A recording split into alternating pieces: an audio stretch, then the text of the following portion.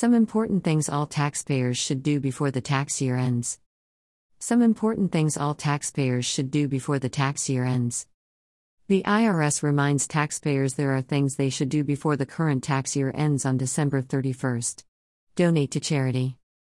Taxpayers may be able to deduct donations to tax-exempt organizations on their tax return. As people are deciding where to make their donations, the IRS has a tool that may help.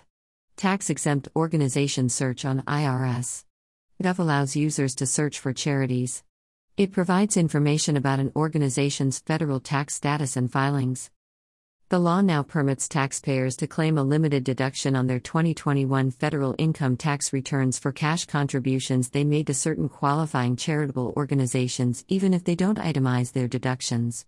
Taxpayers, including married individuals filing separate returns, can claim a deduction of up to $300 for cash contributions to qualifying charities during 2021.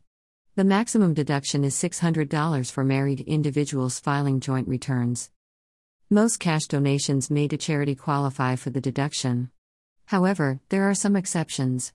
Cash contributions include those made by check, credit card, or debit card, as well as unreimbursed out-of-pocket expenses in connection with volunteer services to a qualifying charitable organization. Check Individual Taxpayer Identification Number, ITIN. An ITIN only needs to be renewed if it has expired and is needed on a U.S. federal tax return. If an individual taxpayer identification number was not included on a U.S. federal tax return at least once for tax years 2018, 2019, and 2020, the ITIN will expire on December 31, 2021. As a reminder, ITINs with middle digits 70 through 88 have expired. In addition, ITINs with middle digits 90 through 99, if assigned before 2013, have expired. Individuals who previously submitted a renewal application that was approved do not need to renew again. Find information about retirement plans. IRS.gov is end-of-year tax information about retirement plans. This includes resources for individuals about retirement planning, contributions, and withdrawals. Contribute salary deferral. Taxpayers can make a salary deferral to a retirement plan. This helps maximize the tax credit available for eligible contributions.